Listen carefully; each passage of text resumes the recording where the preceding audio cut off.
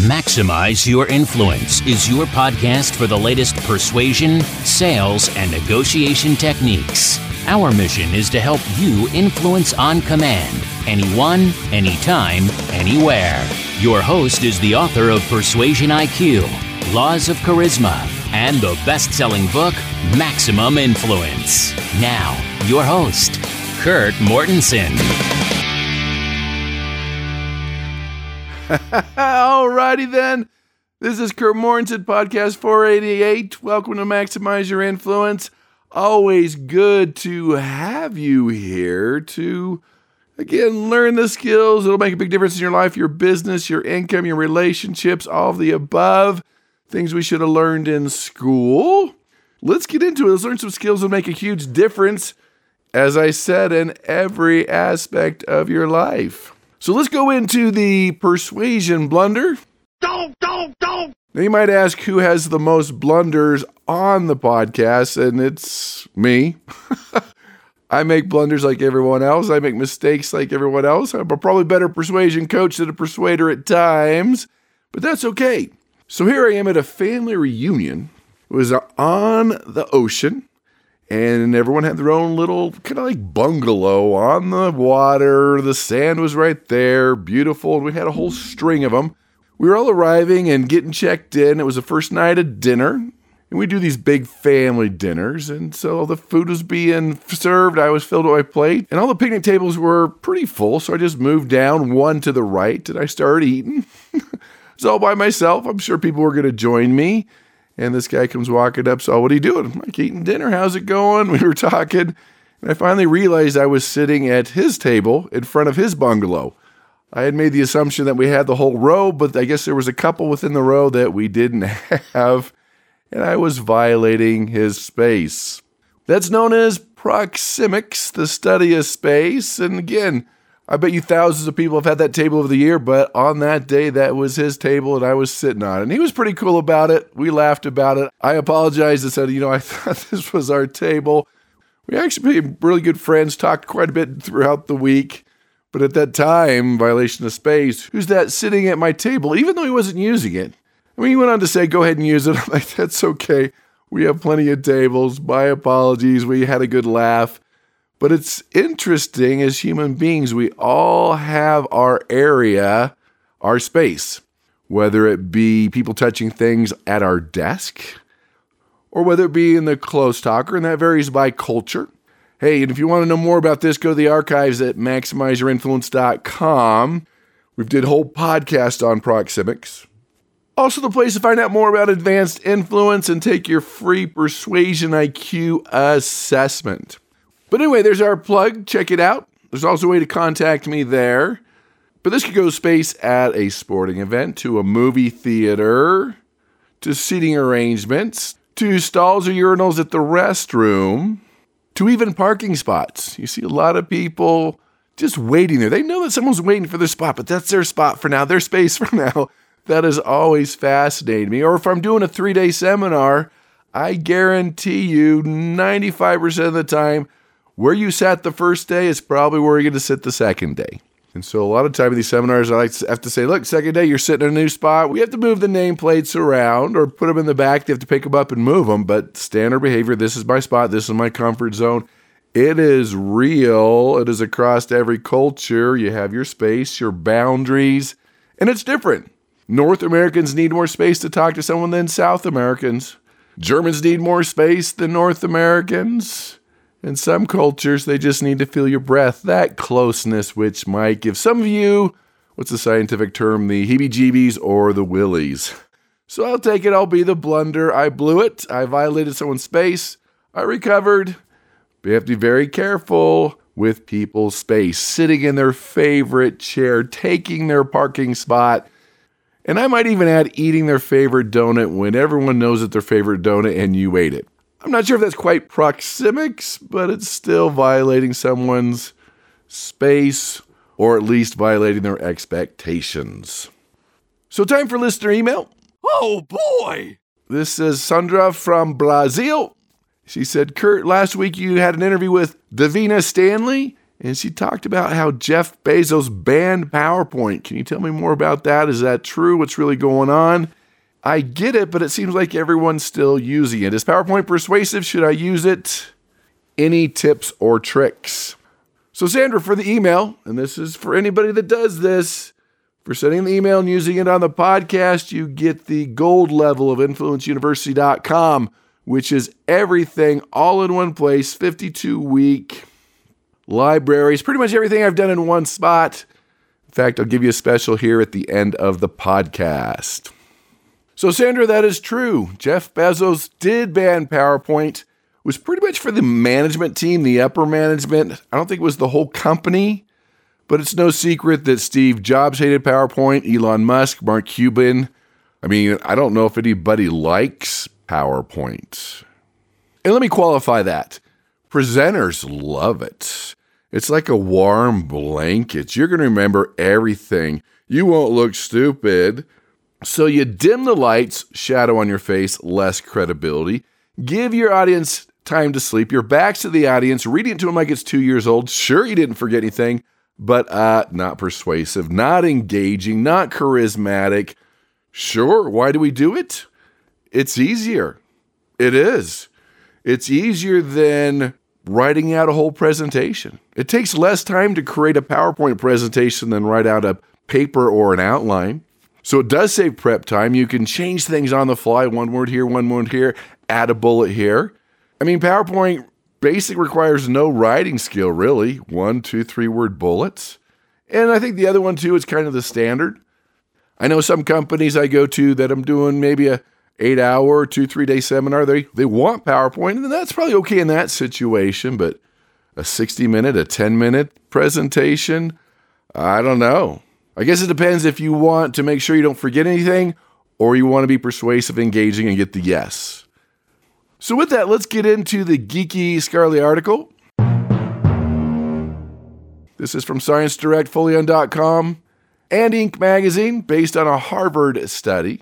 So they said slideshow presentations are irritating to create, mostly boring to watch, and worst of all, they don't work. So why do we keep using them for presentations? But let's talk about this article, and let's add some content. What can we do about this?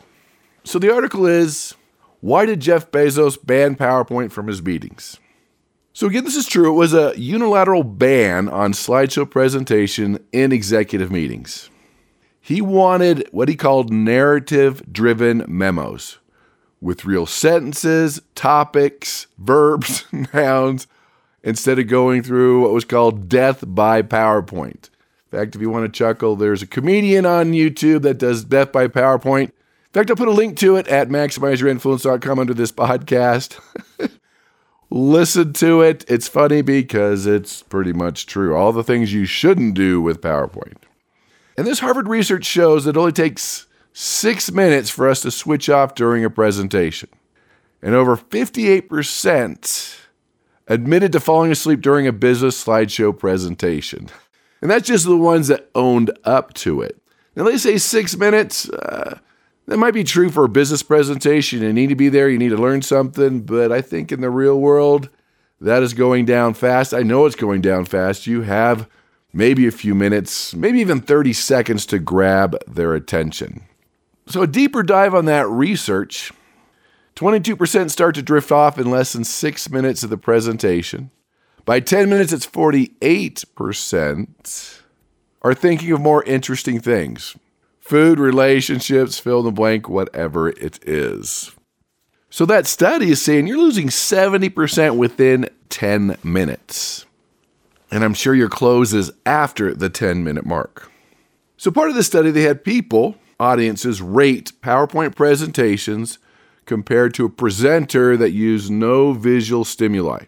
And it found there is no evidence to suggest that slideshows helped audiences understand or retain the information any better than a speaker or presenter that did not use it. So the study goes on to say that cognitive psychology tells us bullet points don't work. And we know that visuals usually work, but then text on a slide, like we've talked about before, is not a visual aid. They stimulate different parts of the brain. A good visual aid, a good graph, chart, picture, the right time, I'm with you on that. That could help you, but we're using way too many is the biggest challenge. We go on to say one of the big complaints is the bullet point, commonly misused, overused, and abused in the slideshow, kind of like we talked about last week. The abuse of PowerPoint, especially the one-word title at the top instead of using a sentence. It was mentioned instead of saying goals, sales goals for 2023. Put a little more information there. Seems to make a difference. And the last thing about the bullet, for the person seeing it, they make information more difficult to process and to remember. Kind of mentioning it's just not how the brain works.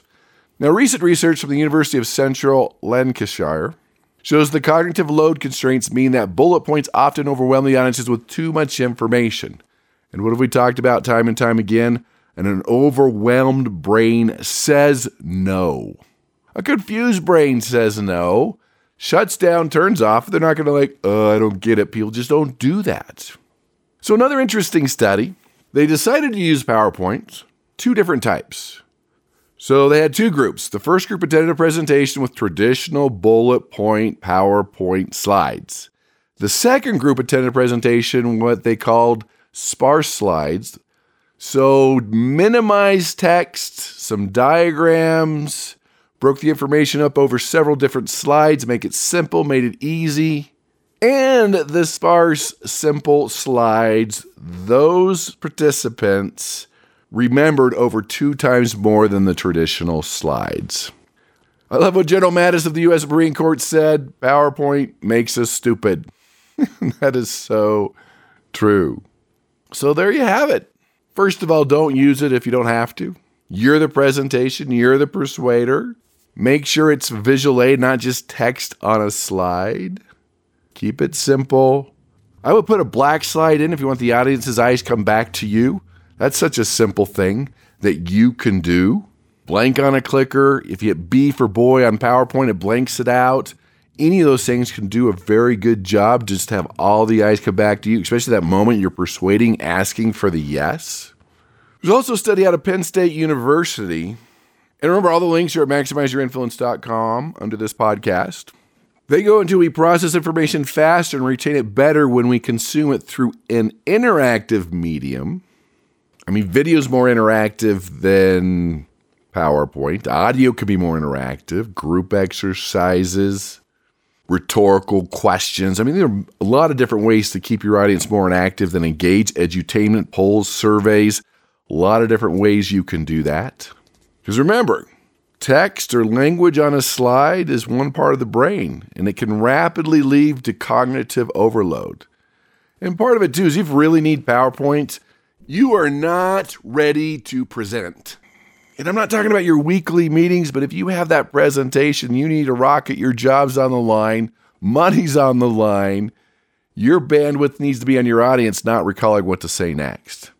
Remember, I've talked about this before, that when you write a paper, you edit it 2, 3, 4 times.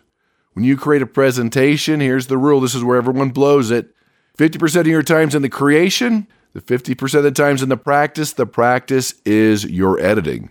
Well, it sounded good in my brain. I kind of went through my slides. That doesn't count for the perfect persuasive presentation. So you're like, what do we do from here? How can we do this? I mean, PowerPoint has its place. Here's a quick fix, and I just learned this a few years ago, that in PowerPoint, if you have 5 minutes left and you still have 20 slides and you go through them real fast, it freaks out your audiences. It depends on the software you use. Check out your own hotkey, but there's a hotkey that'll let you go to the very last slide and nobody knows that you skipped 10 slides. Check it out. It's a game saver, especially if you don't want your audience upset. So the future. I don't think Prezi and lots of movements is a way to do it if you know that platform. PowerPoint, I mean, there's some expectation. There's a lot of government, medical device, pharmaceutical companies I've trained for that require PowerPoint. It has to be sent out ahead of time. I get it. You have to work within your constraints. But how can you simplify it? How can you tell more stories? How can you make it more memorable? How can you be more interactive? Realize you don't always have to use it. Again, depending on your parameters. Can you do an exercise, a role play, have different media that they can use? I would recommend if you had to use it, maybe a slide every couple minutes. Blank it out with a black slide or a button if you need to. Simplify the slides, make sure they're visuals, not just text.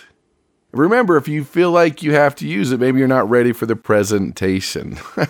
I know this is not what you want to hear, but I'm telling you, anybody can present and read off some PowerPoint slides. Are you persuasive? Are you getting the yes? Are you influential? Remember, our brains are hardwired for narrative, for stories. Stories are persuasive. They persuade without detection. They keep people engaged.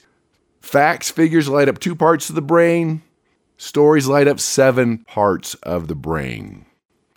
Neuroscientists have found time and time again that emotion is the quickest, fastest, easiest, bestest way to the brain, the fastest way to persuade.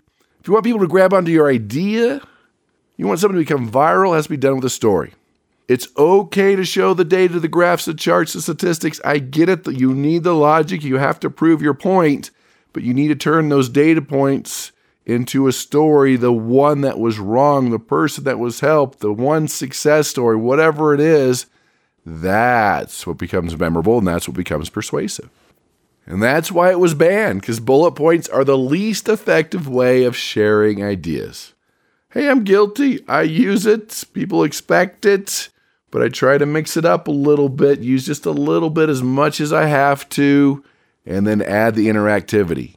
Remember, bullets don't inspire, they don't persuade, they don't influence, but the stories do. And the second one, interactivity does. Remember, the group exercises, the videos, the audios, the polls, the surveys, the contests, the games, the surprises, whatever it is, edutainment, that is the future. Not only educating, but being entertaining, being charismatic. And the audience is going to feel like that 60 minutes was maybe 20 minutes. That's the key. Because you've been to movies before, you're like, geez, this thing ever going to end? And that was about the 30-minute mark. You've probably been to movies too at the 2-hour mark. You thought you've only been there an hour. That is the same thing with persuasive presentations. I know it's been abused. Sometimes we still need to use it. Remember, we're dealing with emotional creatures that are lazy at times. Their brain finds the easiest, laziest route, and text and data just overwhelms the brain. The text on a slide could overwhelm the brain. So can you communicate that text with an image, with a video, with the graph, with a chart? In fact, there was a study done by Sumo that looked at 650,000 articles on the internet, and that the average visitor only reads about 25% of the text, if that. Some people just go right to the bullets. They go right to the summary. That's why YouTube's the number 2 search engine. We don't want to read it. We want to see it. So what type of image, infographic, can convey your message in less than a second, 2 seconds, 3 seconds? Get to the point. Because if you don't have an image, a graphic, something to grab their attention, studies show by John Medina that people only remember 10% of what they read. But a great image, people remember 65% of what they've seen. You know this to be true. You just got to do it. So there you have it. Sandra, hopefully that answers your questions. Yes, it's been banned. But hey, you're the presentation. You're the charismatic person. Does it take more time, energy, preparation, practice? Yes. We're not talking about your weekly meetings that don't matter. But man, if you have that meeting that matters, do it right. Spend just as much time in the practice as you do in the creation and preparation. At least reduce your PowerPoint by 50%. Increase your practice by 50%. And it'll make a huge difference in your success. So there you have it. That's our podcast of the week. That's one for the books. Remember, all the links will be at maximizeyourinfluence.com. I mentioned influenceuniversity.com. That's everything I've created in one spot. It's all mapped out for you week by week, or you just go to what you need. So I'll put in a special link to give you a lifetime membership for $97. And I'll also put a link for the perfect persuasive presentation. It's a free webinar on how to structure a perfect persuasive presentation. So thanks for listening. Tell your family, friends, and enemies about the podcast. You can find it at iTunes, YouTube, Spotify, iHeartRadio under Maximize Your Influence. All right, cut out the PowerPoint, become more persuasive, learn how to be charismatic and go out and persuade with power.